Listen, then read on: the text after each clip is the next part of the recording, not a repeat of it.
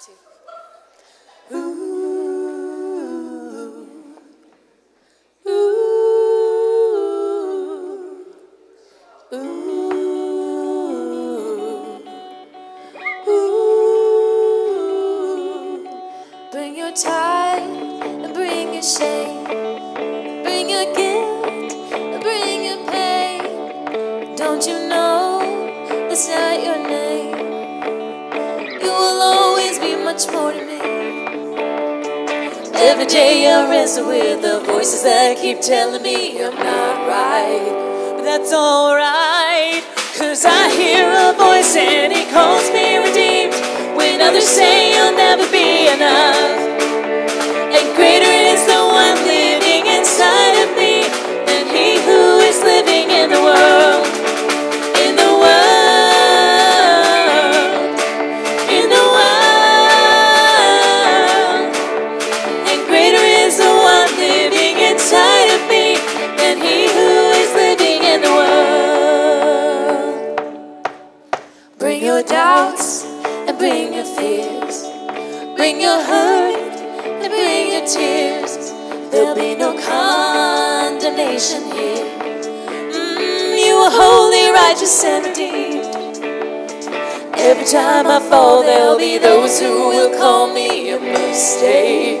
But that's okay, 'cause I hear a voice and he calls me redeemed. When others say I'll never be enough, and greater is the one living inside of me than he who is living in the world. In the world. In the world. And greater is the one living inside of me than he who is living in the world.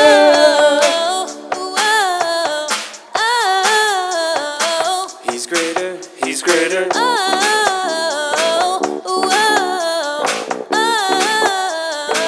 He's greater, he's greater. There'll be days I lose the battle. Grace said that it doesn't matter, 'cause the cross already won the war. He's greater, he's greater. I am learning to run freely, understanding just how he sees me, and it makes me love him more and more. He's greater, he's greater. There'll be days I lose the battle. Grace says that it doesn't matter, 'cause the cross already won the war. He's greater, he's greater. I am learning to run freely, understanding just how he sees me, and it makes me love him more and more. He's greater, he's greater. 'Cause I hear a voice and he calls me redeemed. When others say I'll never be enough, and greater is the one living inside of me than he who is living in the world. In the world. In the world. And greater is the one living inside of me than he who is living in the world. There'll be days I lose the battle. Grace said that it doesn't matter, 'cause the cross already won the war. He's greater, he's greater. I am learning to run freely, understanding just how he sees me, and it makes me love him more and more. My God is greater than he who is living in the world.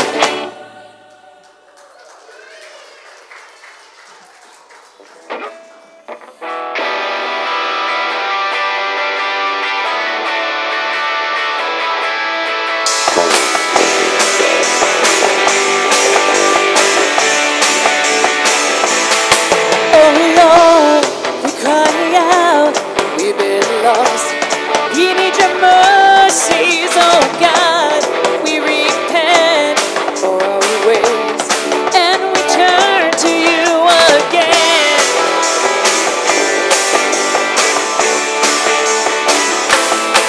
Oh Lord, we cry out, we've been lost. Change our hearts to yours, oh God. We repent for our ways, and we turn to you again.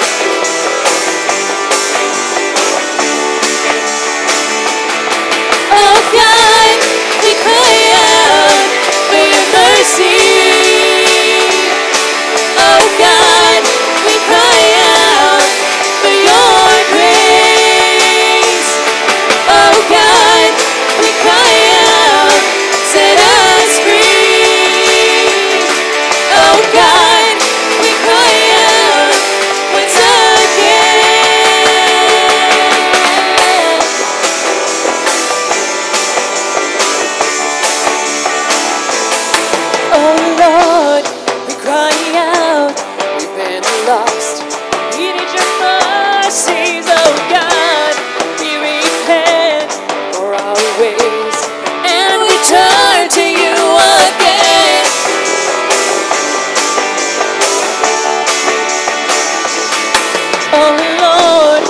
cry out.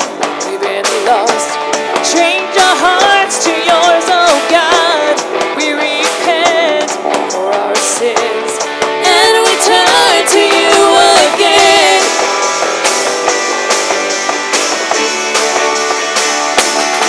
Oh God, we cry out for your mercy. Oh God, we cry out for your grace. Oh God, we cry out, set us free. Oh God, we cry out once again. Oh God, we cry out for your mercy. Oh God, we cry out for your grace. Oh God, we cry out, set us free. Oh God, we cry out once again.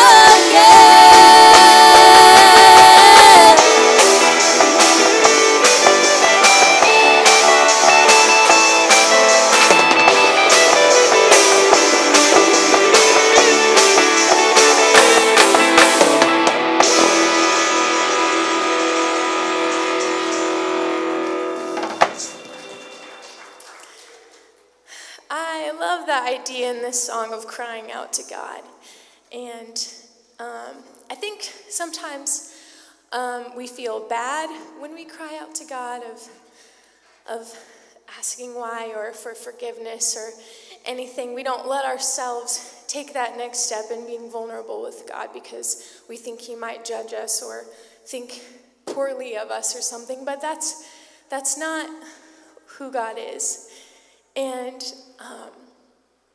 the next song we're doing is called I Am by Crowder.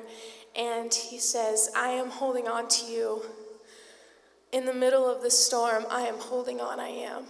And that's such a good picture. In the middle of the storm, in the middle of whatever's going on in our lives, we can hold on to him and he'll be there for us and he can anchor us and be our strength and our hope and our faith and everything that we need.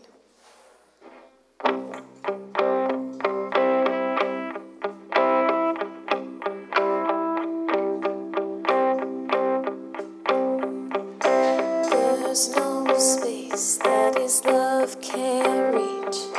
There's no place where we can't find peace. There's no end to amazing grace.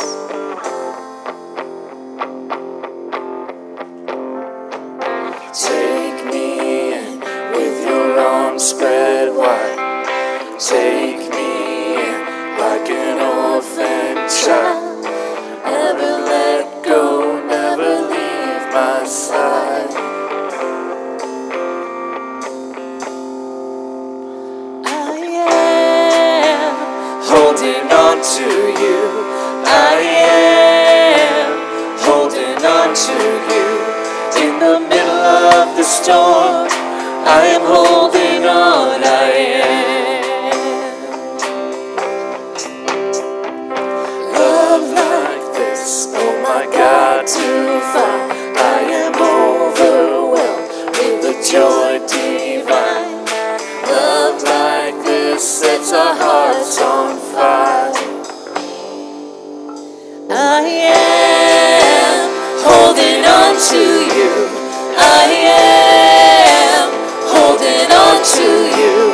In the middle of the storm, I am holding on. I am holding on to you. I am holding on to you. In the middle of the storm, I am holding on. I am. This is my resurrection song. This is my hallelujah come. This is why it's to you I run. There's no space that his love can't reach. There's no place where we can't find peace. There's no end to amazing grace.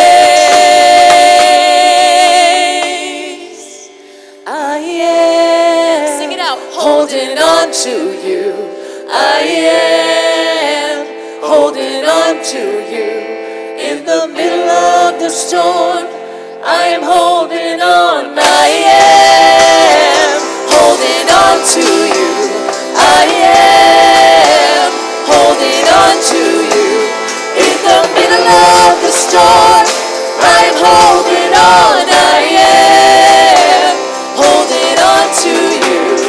I am holding on to you. In the middle of the storm, I am holding on. I am in the middle of the storm. I am holding on. I am. Hello everyone, my name is Easton. It has come time in the service for us to take communion. I don't think I really have to remind you all, but there's been a lot going on in our world recently. And one thing I've noticed is that with everything going on, it's kind of hard to find the truth in it all. What should I believe? Are the COVID numbers inflated to increase budgets? Or is it all as bad as they say and I need to do more to keep myself and everyone around me safe? Are these shootings a byproduct of years of slavery, segregation, and racism? Or are they isolated events blown up by the media to help one side win an election? Is our president sabotaging the USPS to manipulate the voting to stay in office? Did Corey ever actually have hair? I don't know. Those pictures could be photoshopped for all I know. I didn't see it in real life. Sorry, I had to kind of lighten it up a little bit because those were some hard subjects. But what I'm trying to say is I don't really believe either way on all these issues, but it all comes down to what is the truth. For many years, I've been wondering what is the truth in the world around us with so much deception. I think the truth is we won't know because we can't control the chaotic world we live in. But we can live in the truth of our Savior. Unlike the world we live in, our God never changes. So when we hear things like, whoever hears my word and believes him who sent me has eternal life. He does not come into judgment, but has passed from death to life. And when we hear, I have loved you with an everlasting love, I have drawn you with unfailing kindness. And lastly, when we hear, be strong and courageous, do not be frightened or dismayed, for the Lord your God is with you wherever you go. Our truth is, our God loves us, died for us, and lives in us. So whatever happens in the world around us, we always have him. And as humans, when we do pass, we know that because we have accepted his love and love our God, we will not perish, but will be with him for eternity. That is the only truth that truly matters. So when you're about to take communion, we have communion stations placed all around the walls, around the auditorium. So if you are a believer in Jesus and believe in the sacrifice he made for us, we invite you to take communion. And so as you take the communion today, remember Jesus died so we don't have to live in fear anymore. God didn't die to save our physical bodies from the inevitabilities, but to save our souls from the punishment of our actions. So take communion in remembrance of that sacrifice today. Let's pray. Thank you, Lord, for never changing. In an ever-changing world where at any second your life can be flipped upside down, we know that you stay the same. Your love never leaves us. Your sacrifice never dulls. Your promises never fade. We can live our lives in confidence that we will always have you by our side to face whatever happens in our lives. And when all is said and done, we get to come to you in the end. So Lord, I thank you for the sacrifice you made by sending your Son for our transgressions. And I thank you for everything that you teach us. Amen.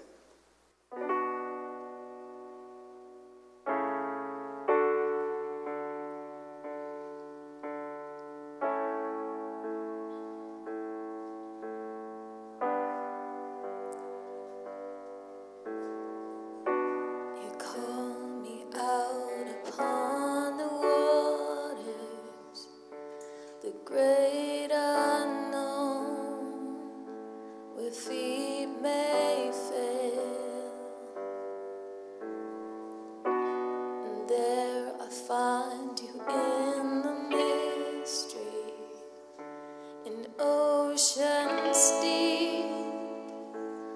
faith will stand. And I will call upon your name and keep my eyes above the waves. When oceans rise, my soul will rest in your embrace. For I am yours, and you are mine.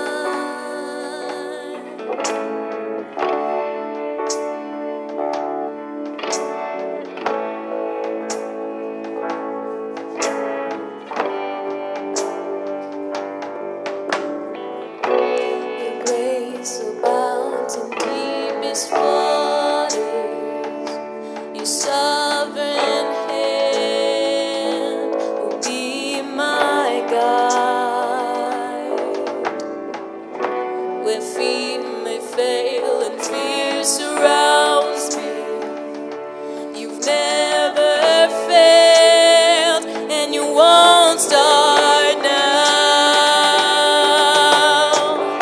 So I will call upon your name and keep my eyes above the waves. When oceans rise, my soul will rest in your embrace. I am yours, and you are mine. Oh,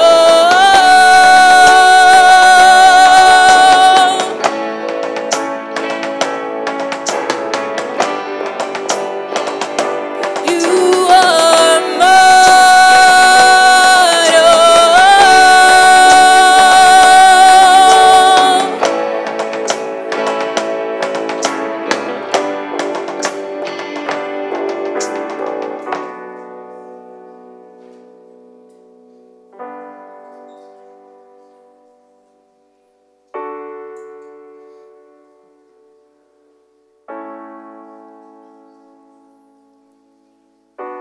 Spirit, lead me where my trust is without borders.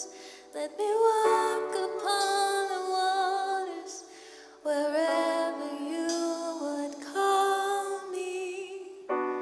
Take me deeper than my feet could ever wander, and my faith will be made stronger in the presence of my Savior.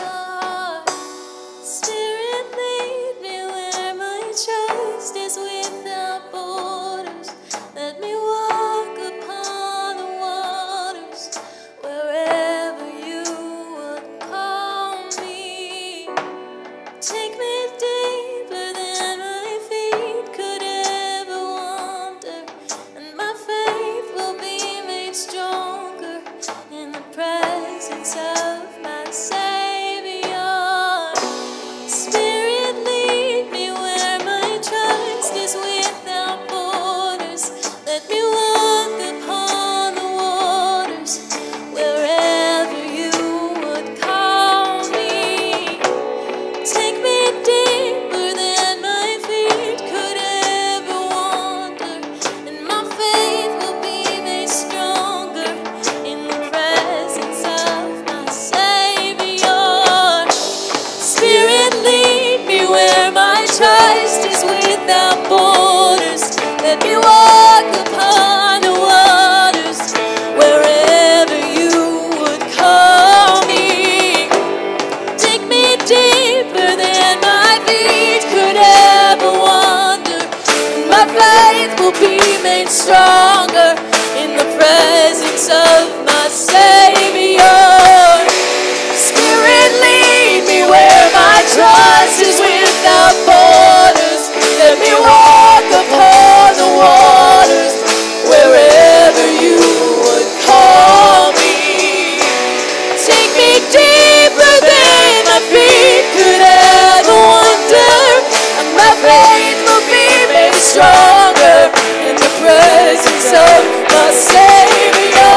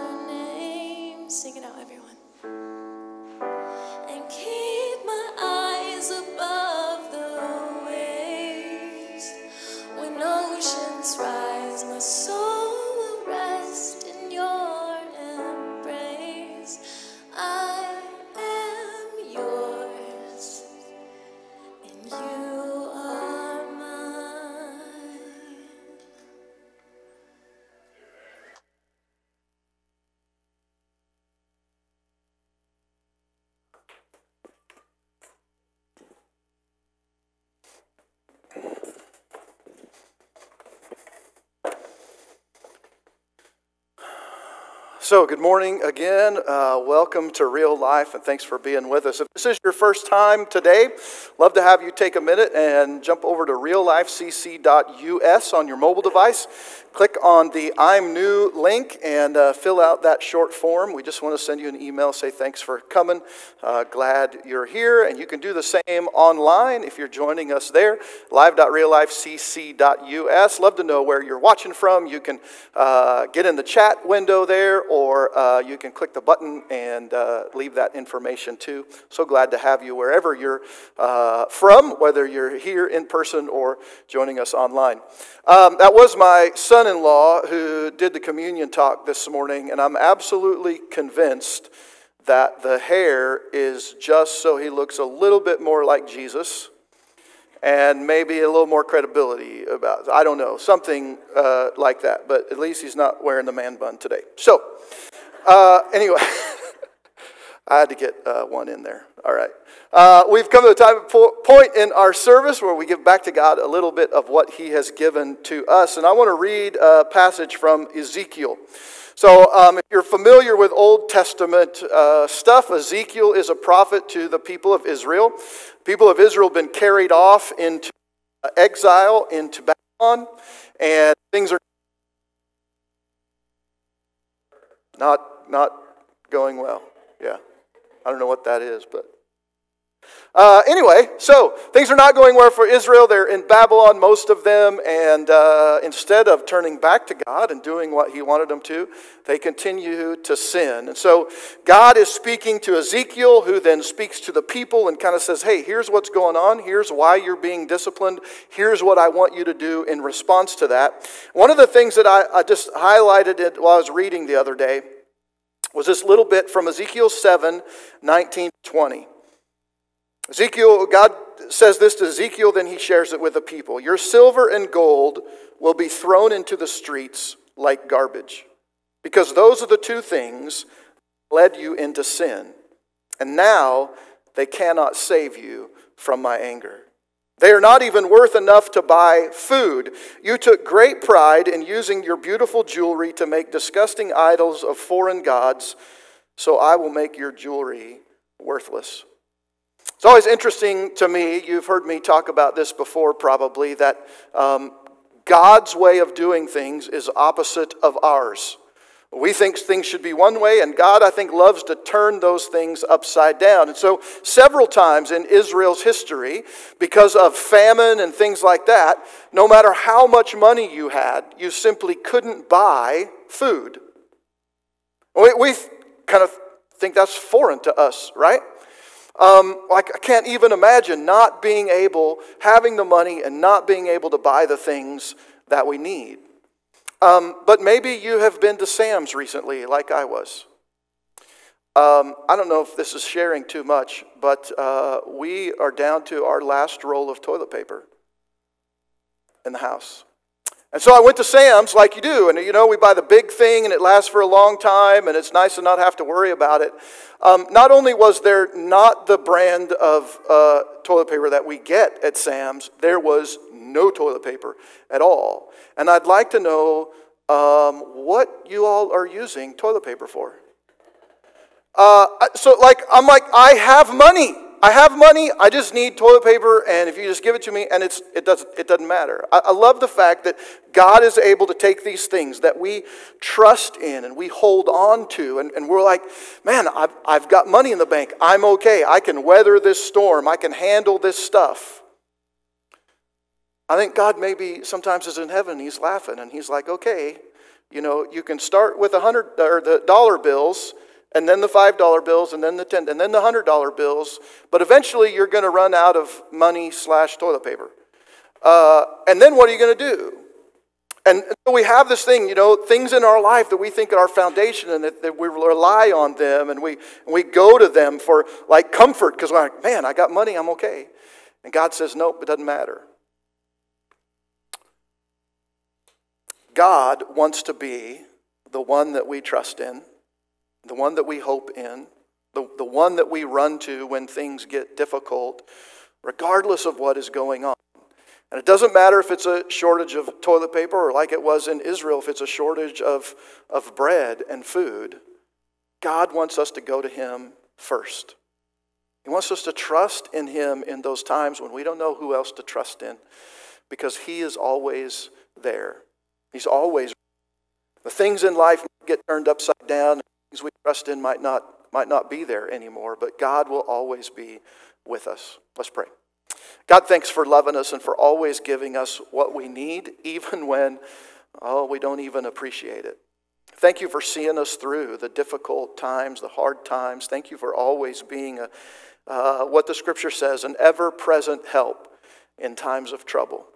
God, I pray that we would not be a people who would put anything before you, or that we would put our trust in anything else besides you, but that we would always go back to you, that we'd always turn to you, that we would always be looking to you for help, for hope, and for healing in our lives. And that through you, you'd give us the strength, through your Son and your Spirit, to weather the storms that come, regardless of whether we have plenty or whether we're in want. God, would we always go back to you? We ask that in Jesus' name. Amen.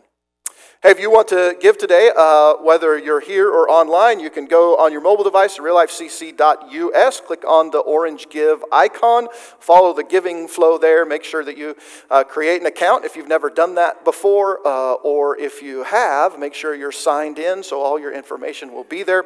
That's a secure site. If you are in person and you want to give paper, there's a bucket in the back for that as well. Thanks.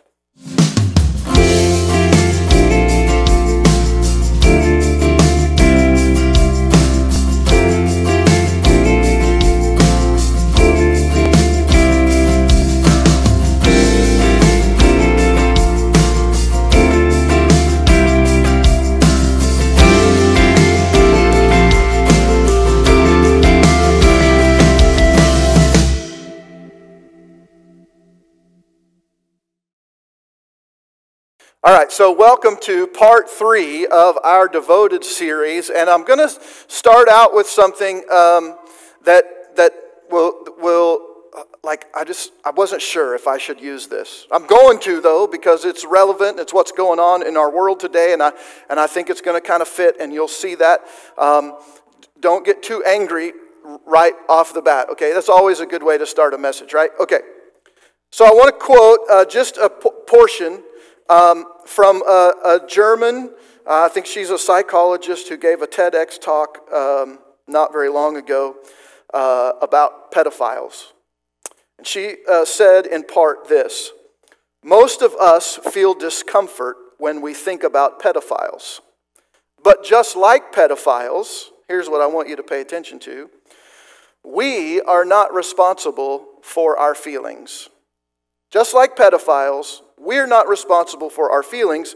We do not choose them. We do not choose our feelings, but we are responsible for our actions. Now, I think she got one thing right.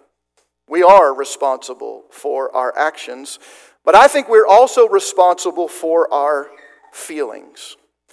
Now, I don't care what your sin of choice is, right? Your sin of choice might be different from mine, but I guarantee you, if we could somehow peek into each of our lives, myself included, if we could somehow peek into each of our lives, you know, those parts of our lives that we don't want anybody else to see, and we try to keep hidden, maybe at night or in another town or in another place. So we think nobody will know me, nobody sees me. There's a lot of cars here in Wichita, and so I can park here and be anonymous and nobody will see me. Whatever your sin is, we've all got something. And Satan will do everything in his power to convince you that that sin that maybe you've tried to get rid of, you've tried to avoid and haven't been able to, he will do everything in his power to convince you that that sin is simply who you are. That you can't do anything about it, that you can't be in control of your own feelings or your own desires. The Bible calls those things lusts. That you have no control. And they'll even go a step farther. And he'll say, it's not, look, it's okay. It's not just that you don't have control over your feelings or your actions, but God made you that way. I want you to think about that for just a second.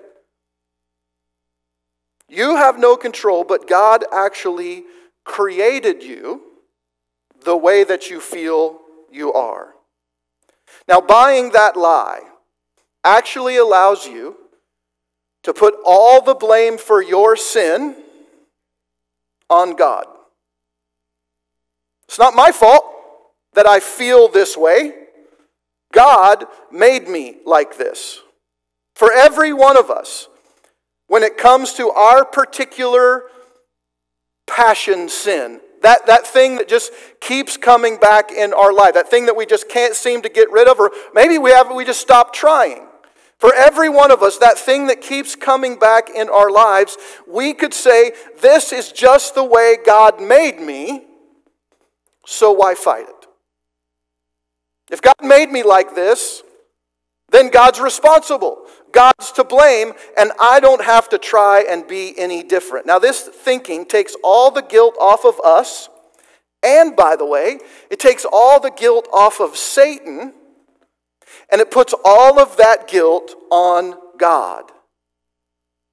And guess what? If no one is to blame for their sin, and this is where I think all of this stuff is going. If none of us are to blame for our sin, then none of us can be excluded from heaven. Right? If my sin, the way I feel, the things I do, if it's not my fault, if God made me this way, God put these feelings, these lusts, these desires, these passions into my life, into my mind, if God did that, He's to blame, and so He can't keep me out of heaven. Do you see how that thinking, it's good, right? It's nice. We go, hey, I could do whatever I want. God made me this way, and I still get to go to heaven, and that's the end result. That's the big thing. And here's why. First thing on the screen this morning, here's why. I'm jumping ahead a little bit. Satan always promises a shortcut so you don't have to follow God's plan. Everything in our lives, everything that God promises in His Word, Satan is always promising a shortcut. Look, you can still get there, but you can just go this way. It always promises a shortcut so we don't have to follow God's plan. And you can see it in the very, very beginning, right? God creates Adam and Eve. He places them in this perfect garden. Everything is great. They've got everything they could possibly need or want, and they're naked. It's fantastic. Everything is great in the world. And what does Satan say? He says, hey, Eve, you can get the knowledge that you want, and you don't have to follow God's plan. You can take a bite of this fruit that God said not to eat from. It's the only thing, it's the only rule you have. But if you break that rule, you can get this thing that God promised you without following His plan. Consider this. If God made us this way, then there is no guilt or shame. We can each pursue whatever our hearts desire. And the logical end to that line of thinking is that Jesus died, get this, Jesus died for God's sin, not for ours. If we follow that line of thinking that we're not to blame, God made me this way, and so He can't keep me out of heaven, and we believe that Jesus came and lived and died for sin, but He didn't die for our sin because it's not our fault, whose sin did He die for? Well, if God made me this way, then Jesus came and died for God's sin and not for ours. And I hope that there's at least some little spark in your life today, in your heart or your mind today, when you hear that just goes, wait a minute, no, that can't be right. Today we're going to address this and more in part 3 of Devoted. So we've been talking about, in this series, about how not to just survive our struggles, the struggles that come up in our lives, in each of our lives, and they happen all the time and every day, and they come, seems like, out of left field, and things happen, and we don't know what's going on, and all of a sudden we're in the midst of this struggle. We just try to survive, right? God, through those struggles, though, wants to grow us through those struggles, through those times of difficulty, as we strive to look more like Jesus. And so every time we face a struggle in our lives, it's an opportunity to build spiritual strength and stamina for the struggles that are going to come. And when we learned last week, when you point your life toward God, you can be sure that you're headed in the right direction, even in the midst of your struggles, even in the midst of the difficulties that you face. When you're focused on God, when you keep Him in your sights, you're going to be able to weather those storms and continue moving forward. Today, James is going to address the blame game. And believe it or not, humanity has been trying to blame God for our situation, for our sin, ever since the beginning. Now, I mentioned Adam and Eve already, but let me give you a few others. One of the big ones that maybe if you went to VBS or you grew up in church at all, you have any recollection church stuff, you'll know this one. No one wants to blame like Cain and Abel, right? Cain killed his brother Abel because Cain's sacrifice to God was unacceptable. Cain gave God the least of what he had, and Abel gave God the best of what he had. And so instead of Cain going, maybe I ought to offer a better sacrifice, a sacrifice that God actually asked me to give, he just goes, well, if I just kill Abel, then my sacrifice will look better. Do you see that in your life? Okay, if you work out in the world, you have a job somewhere, you work out in the world, this plays out all the time. I don't want to do my job better. I'll just make you look bad so that I look gooder, better. Right? So we do that. We play that, gets played out even in our lives today. But really that's what it was about. Cain was just like, well, God, if you think Abel brings you a better sacrifice, which he did, because Abel brought him the sacrifice that he asked for, I'll just kill him so mine looks better. How about this one? The Israelites blamed Moses and God for their problems, for bringing them into the desert to die. That's what they said. So God, through Moses, rescues the Israelites from 250 years of slavery at the hands of the Egyptians, and the Israelites complain about it. Why did you bring us out here? They said, weren't there enough graves in Egypt? Why'd you have to bring us out to the desert? And if I were Moses, I'd be, heck yeah, there was enough graves in Egypt, and you can go back anytime you want. They blamed him, even though God and Moses were leading them to a better homeland. The Israelites treasured pleasure over the presence of God among them. And I think we could say that the Israelites, like the 40 years in the desert, that was a struggle, right? They had lots of struggles that they had to work through. God was trying to show them that He loved them and cared about them, was going to provide for their needs, and they continued to blow it when they got into those struggles. We're thirsty, we're hungry, whatever. And God's like, I'm right here. All you got to do is ask, and I'll give you whatever you need. But instead of asking, they just complained. And then they blamed God and Moses. The last one, I think, is kind of interesting. It's Judas. Judas blamed the religious leaders.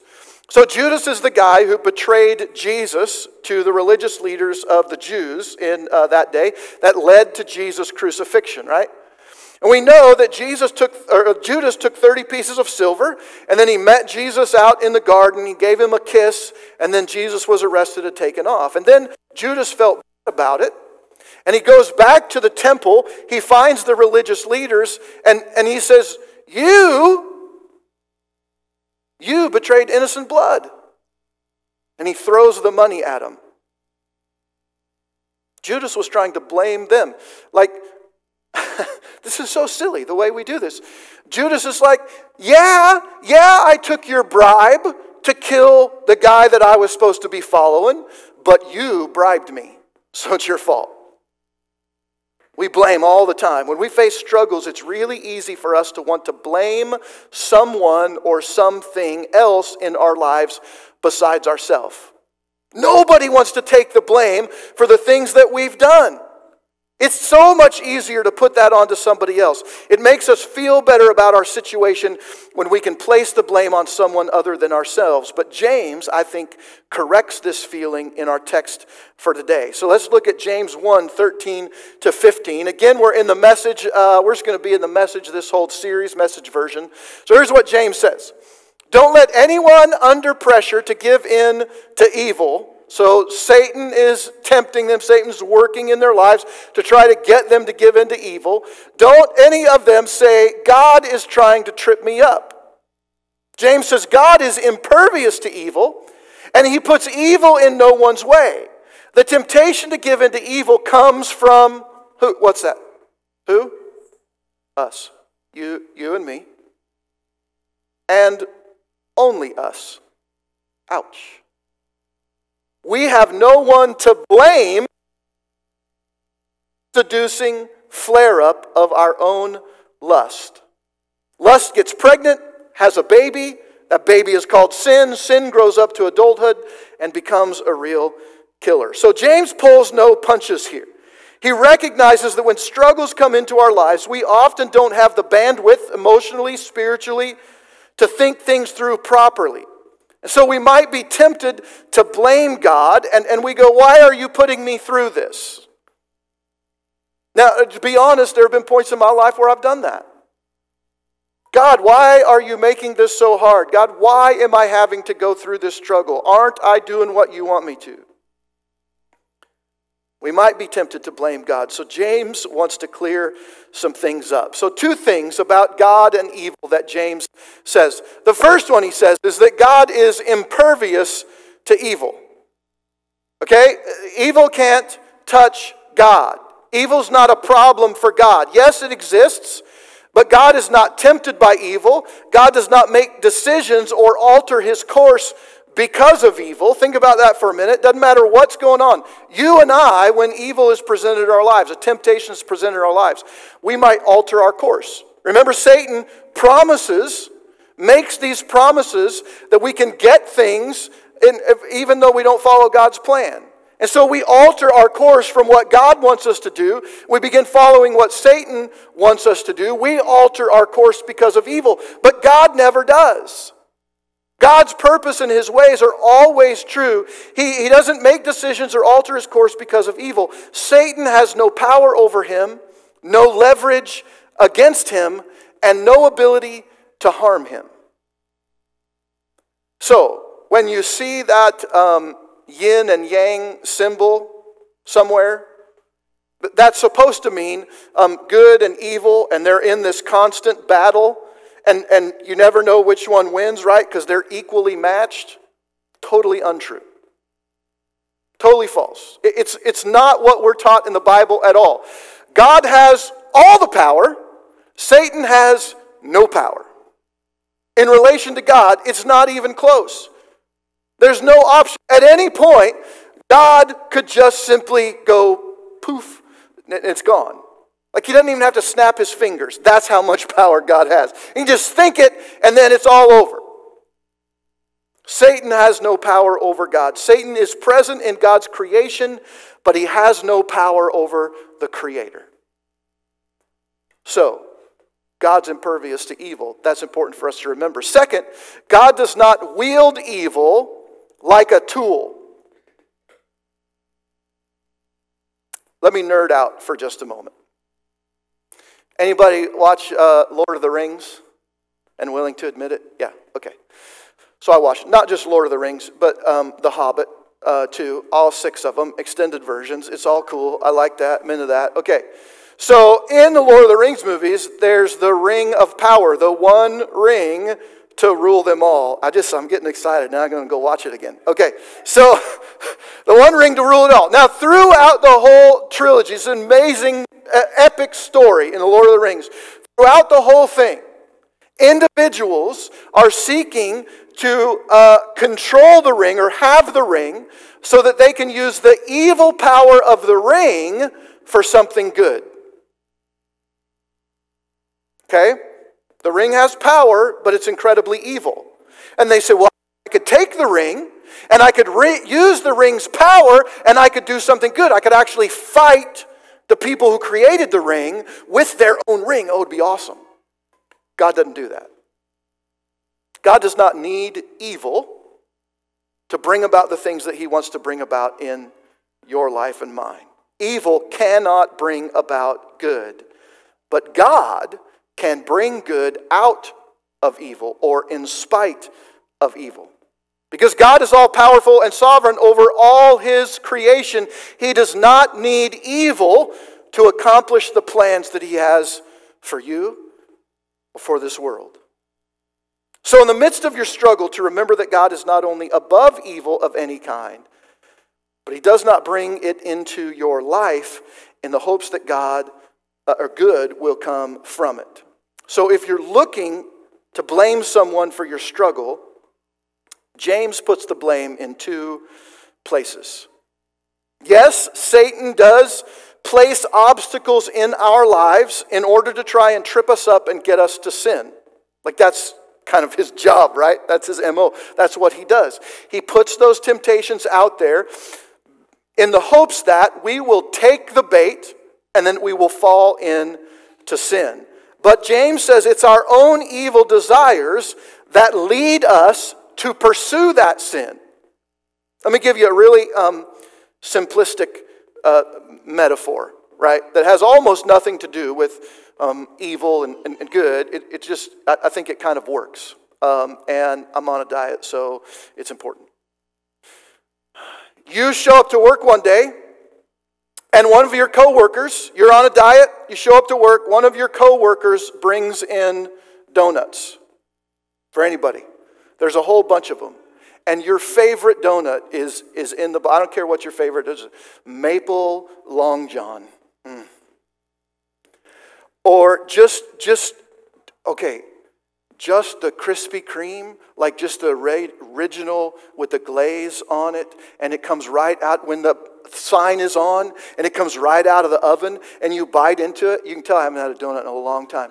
You bite into it, and it literally melts in your mouth. Oh. I don't know if I'm going to be able to finish. Okay. So you're on a diet, somebody brings in donuts, your favorite donut. Now each person there has the choice to either take a donut or not. But what do? If I take a donut, I'm going to go, I can't believe you brought donuts in. You know I'm on a diet. Right? I'm not going to blame myself. I'm going to blame you. You brought it in. I could smell it. That's how Satan works. He puts this temptation out because he knows that it's something you want. Satan doesn't waste his time on temptations that you don't care anything about. He's going to put those temptations in your life that are just important enough to you, that are just enough that you alter your course. And you go take it. We are each responsible for our own actions. James says it's our desire. In the story of the donuts, it's our desire for the taste of sugar that drives us to choose to eat, even when we're going to regret it later. And if you don't believe me, let me put it this way. If any one of your coworkers brings in kale rice cakes, you're going to avoid those, aren't you? Like no temptation whatsoever there. Like I don't even care. I can stay away from that. So you have the willpower. We have the power, God's power, the Holy Spirit power in us to avoid those temptations of Satan. We just choose not to. We have the ability to resist even when we choose not to. James goes on to say that it's our own lust, okay, our lust for power, pleasure, or in our pride that we choose sin. Now pride comes in and we go, oh, I can handle it, right? I can do it. It's okay. I can take this one bite and then that's it. I'll stop. But if we consistently give in to temptations, feeding our lust, outright sin is the result. And when we let sin reign in our lives instead of the Savior, we're on a path to destruction and ultimately spiritual death. So, Julie, I'm going to skip way ahead. When we ignore the dangers of sin, we invite the discipline of God. So when Satan puts those temptations in our lives and we choose to partake in that, whatever it is, we alter our course, we deviate. When we ignore the dangers of sin, we invite the discipline of God. Here's how James puts it in verse 23 and 24. Those who hear, he's talking about God's word, God's instruction. Those who hear and don't act on those things, they don't apply it to their lives, are like those who glance in the mirror, walk away, and then 2 minutes later have no idea who they are or what they look like. Now, you and I do not understand this verse. Because not all of us, but many of us could pull our phones out right now, go to the photos or our social media feed, and find about 6 billion selfies on there. We know exactly what we look like at all times. Because we can just look. Have you ever been in a place and you're like, oh, I want, maybe my nose is a little shiny or something, or maybe my hair's messed up. That's why I don't have hair, Easton. So if you just, what do? We take our phone out, we flip the camera, and we go, yeah, I'm looking good. Fix my beard. Okay. All right? But look, on the day that James wrote this, they didn't have mirrors, they didn't have cameras, they didn't know what a selfie was. In fact, the only time they caught a glimpse of themselves was if they happened to be looking into a still pool of water. Or once in a while they might pass a polished piece of metal and get a fuzzy, like not accurate, but kind of picture of what they look like. So it's really easy for somebody in the first century to get a glimpse of themselves and then completely forget what they look like. Can you imagine, by the way, not knowing what you looked like? Spending your whole life and never seeing we don't have any frame of reference for that. But the people in James' day, many of them, they could grow up and never see themselves. That's crazy to me. How they might have a big old pimple on the end of their nose? They wouldn't know. What do I do? Okay, anyway. So, I don't know where it's going. Okay. So James says, look, if you hear what God wants you to do, you understand His person in your life, but you don't apply that to your life, you're like somebody who kind of gets a glimpse of yourself and then forgets who you are. Okay, if you're a believer, we hear in God's word about the promises about who God says we are. That we're loved by Him and that we're His children, that we're adopted in. How great is the love that God has for us, that He would lavish on us, He would give us every good gift we could possibly imagine. And we know what God says about us and about our ability to avoid temptation, to stay on the right path, to follow God to the promises that He's given us. Oh, and we get that moment, at church, and that song hits us, or that verse is, and we're like, oh, that's wonderful. And then 2 seconds later, we walk away and we've forgotten. We've forgotten about who God said we are. We've forgotten about what He said we're capable of. We've forgotten about the strength that He said is inside of us. That's what James is talking about. For about 3 years, this verse could have been applied to our welcome team leader, Pam. She attended church on Sunday, but then during the rest of the week, the other 6 days of the week, she lived another life. And I'm going to let her tell you a little bit about that right now.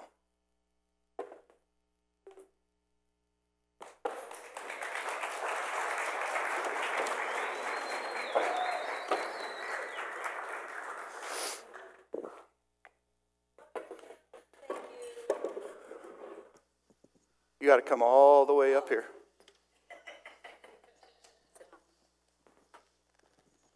That's a good, looks like it. Okay, all right.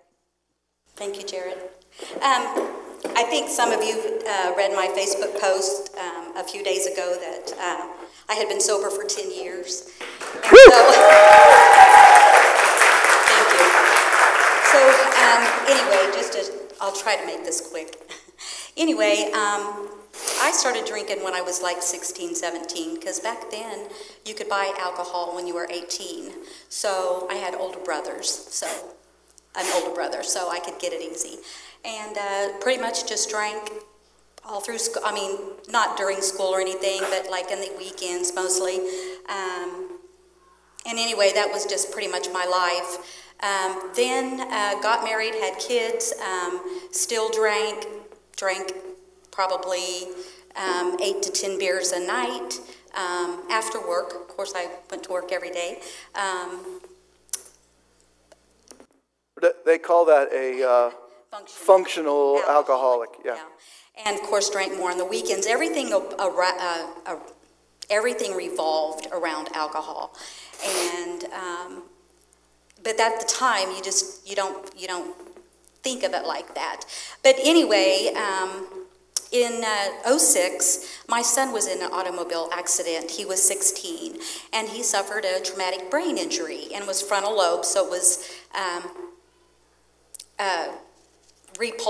affected his judgment. Yeah, affected his judgment. Anyway, didn't know Corey. He started coming to the hospital to pray with us and continued.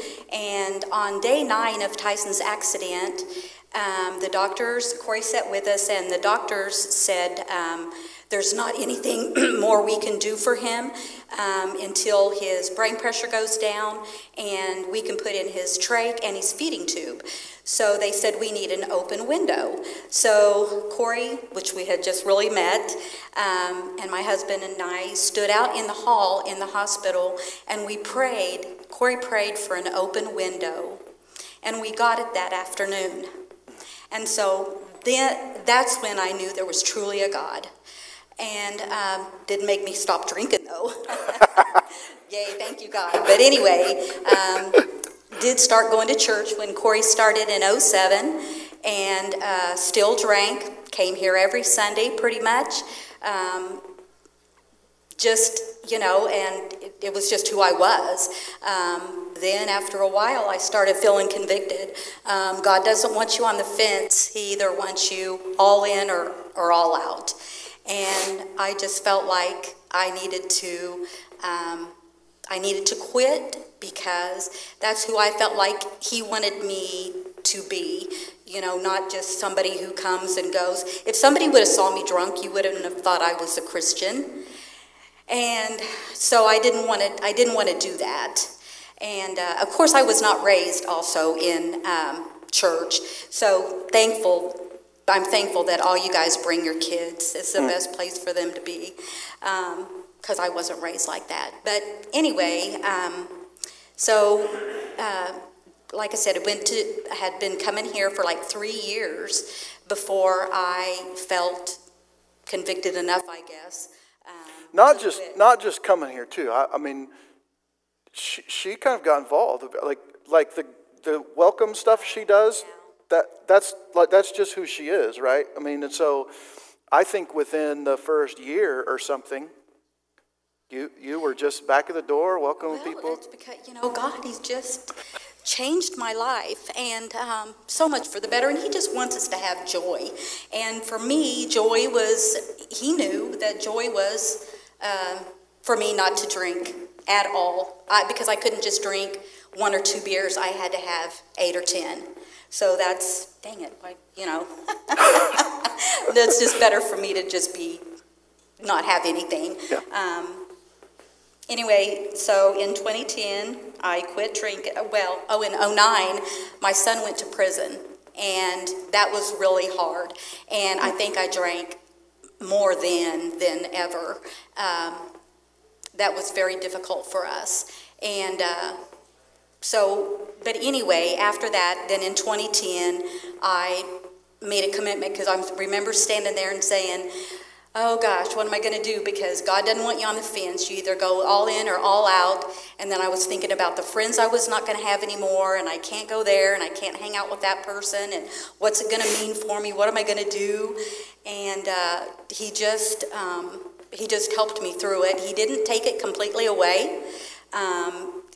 I had to reach out to him, and the more I reached out, the more he made it easier for me to sustain. And so I didn't ever relapse, didn't ever take another drink of anything, or, because alcohol was my drug of choice. But so 2014, I got baptized, and so I want to make sure that you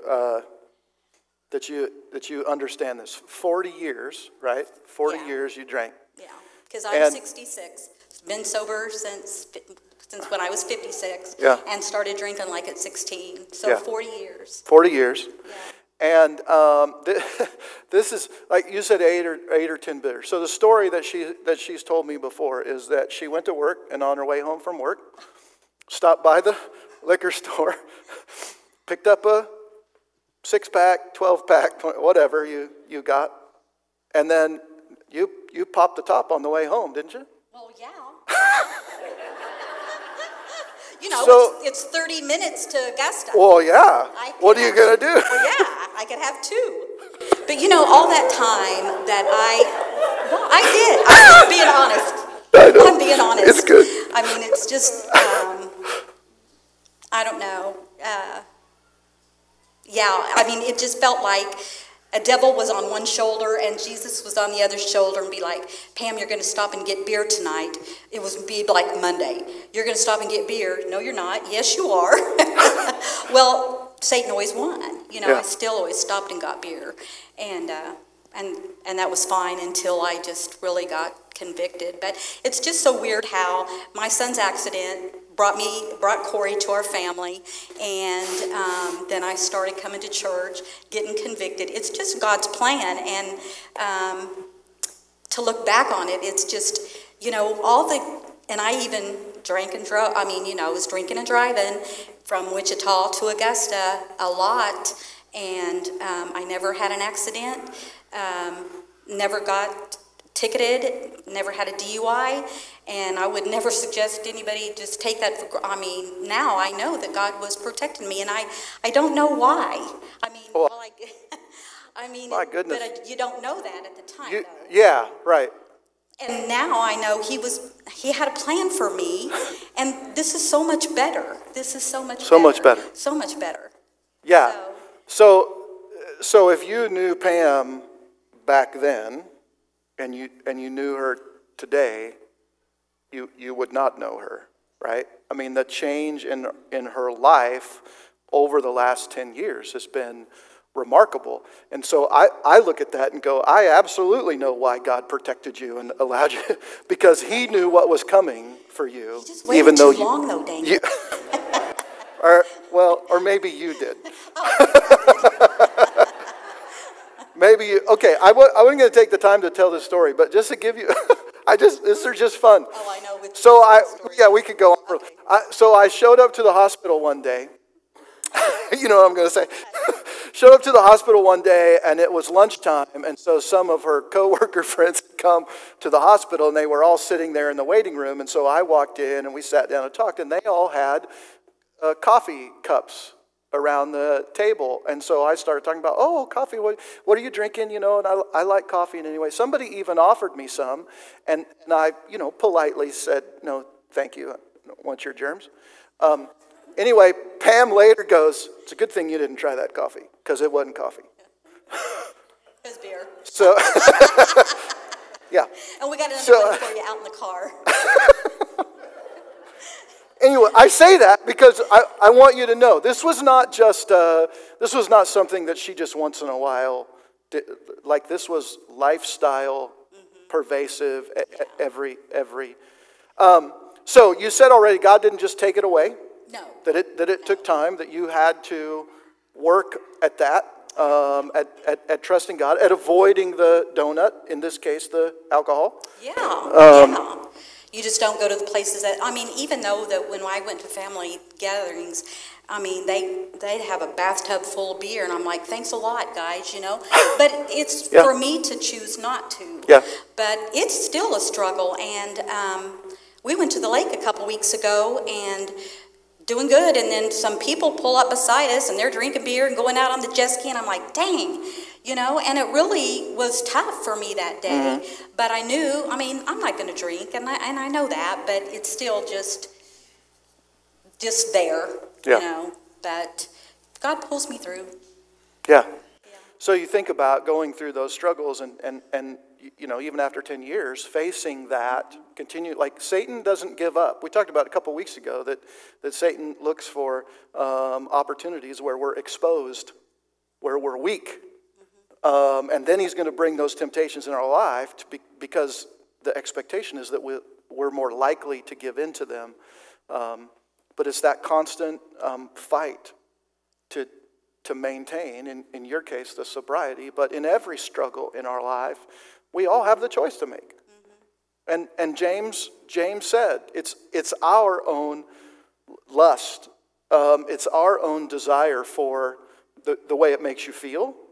Or really, what does it do? There's lots of different addictive things that we do, not because of the way it makes us feel, but because of what it allows us not to feel. So we can numb out. You're going through a difficult time with your son being in prison. What I can't handle it. I need to just numb out. I need to just forget about it for a minute. And so that's what happens. Okay, I need to wrap up. Oh. So thanks.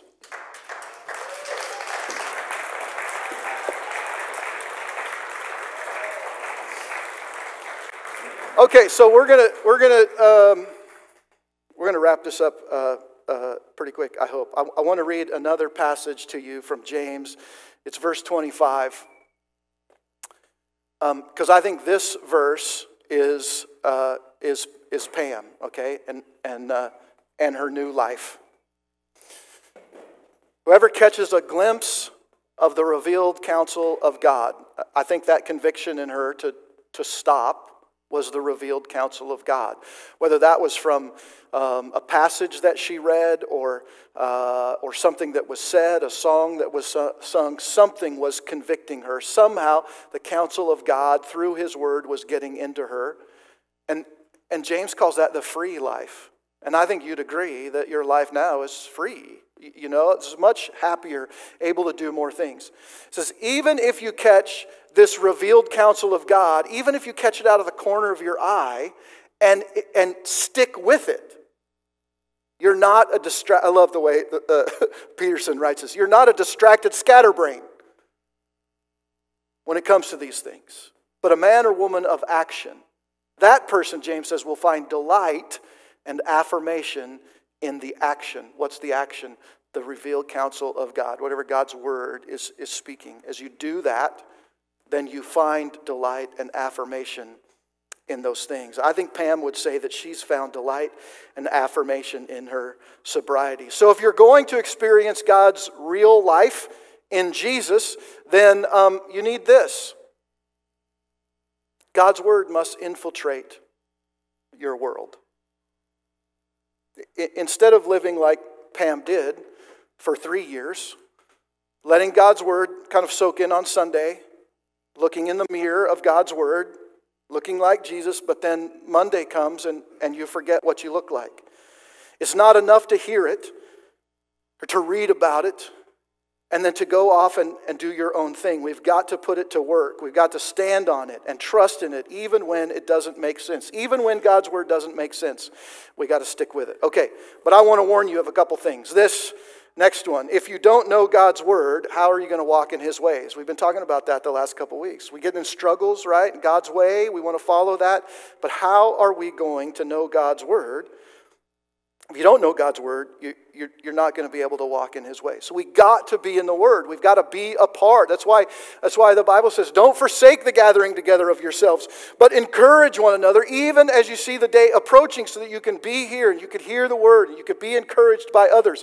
And then take time during the week to read the word, to listen to Christian music, whatever it is that gets you filled up with the revealed word of God so that you can function in that. But here's another thing from what we've been talking the last couple of weeks. If you're not willing to walk in God's ways, why should you expect his wisdom? If you're not willing to do the things that he says, why would you expect him to give you the wisdom that you need when you face those struggles? I want to point out what James doesn't say here as well. He doesn't say that you must be a biblical scholar. He doesn't say that you have to study God's word 24/7, or that you've got to be perfect, or that you've got to know the names of all 12 apostles and all 10 commandments. He doesn't say that you have to memorize the Lord's Prayer and just know it every time it comes up. What he says is, if you catch even a glimpse of God's word, that means you're not focused on it, right? If you just catch a glimpse of it, even out of the corner of your eye, whatever it is that you catch, if you stick with it, you'll find delight and affirmation in those things. That's what's so good about God. He's not looking at every aspect of your life and going, look, you're not perfect, and so I'm not going to give you, I'm not going to be with you. But where we're faithful to him, he will be faithful to us. And so when we catch a glimpse of God's word and we begin to operate in that, he will be faithful in that area of our lives. God's word must infiltrate your world. And if you stand on God's word, you're less likely to fall for Satan's. If you're going to look like Jesus, you've got to know what Jesus looks like. And reading his autobiography is how we know what he looks like. Reading his word, particularly New Testament, as we read about Jesus and about looking like Jesus, that's how we know what he looks like. So crack the door to God's word. Open up the window of his word. Begin to follow that word and stick with it. Apply those things to your lives. And maybe if it's just one verse all week long and you just focus on that and think about that, God will be faithful in that area. Let it infiltrate your world. God's word needs to have a hostile takeover as the Spirit of God fights against our own lusts. It's everyday faithfulness that saw Pam through the last 10 years. And so imagine if you let God do in your life what he's done in hers. Where could you be 10 years from now? I guarantee you, when I went into the hospital and met Pam 13 years ago, or however long that, 14 years, I didn't know what God was going to do in her life. I couldn't see that. What could God do if you just catch a glimpse of his word and you stick with it and you let him work in your life? You don't take the shortcuts that Satan offers, but you continue in that to follow God in your life. What could your life look like 10 years from now? When you let God's word influence your way, you'll begin to look more like Jesus and experience more of the real life that Jesus died to give you.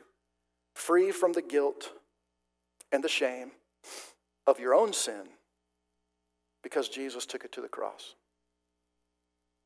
I'm gonna pray, and then I've got a little teaser for next week's video. And so, band, you can just stay there, all right? Let's pray.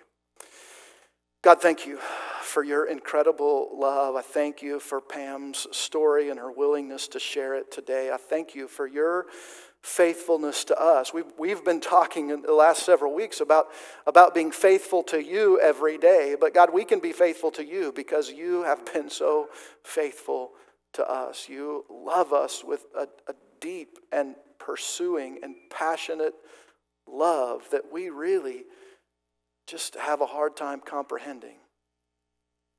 So God, I don't know the sins that each of us are dealing with in our own lives.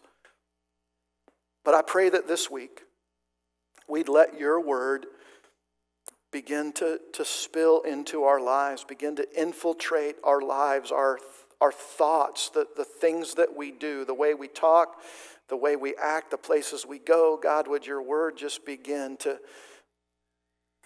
have, as I said, a hostile takeover of our spirit and our minds, that we'd be turned back to you, and that we wouldn't follow our own path, but we would follow the way that you've marked out for us through your word, that we might look more like your Son, and that by that, more people might find the real life that you so desperately want to give us and them.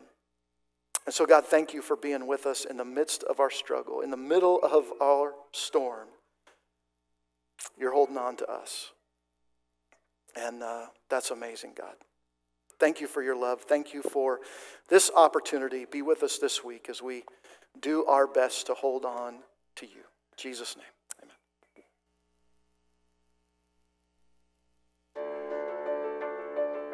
The universe is a pretty big place, and our planet is just a small part of it.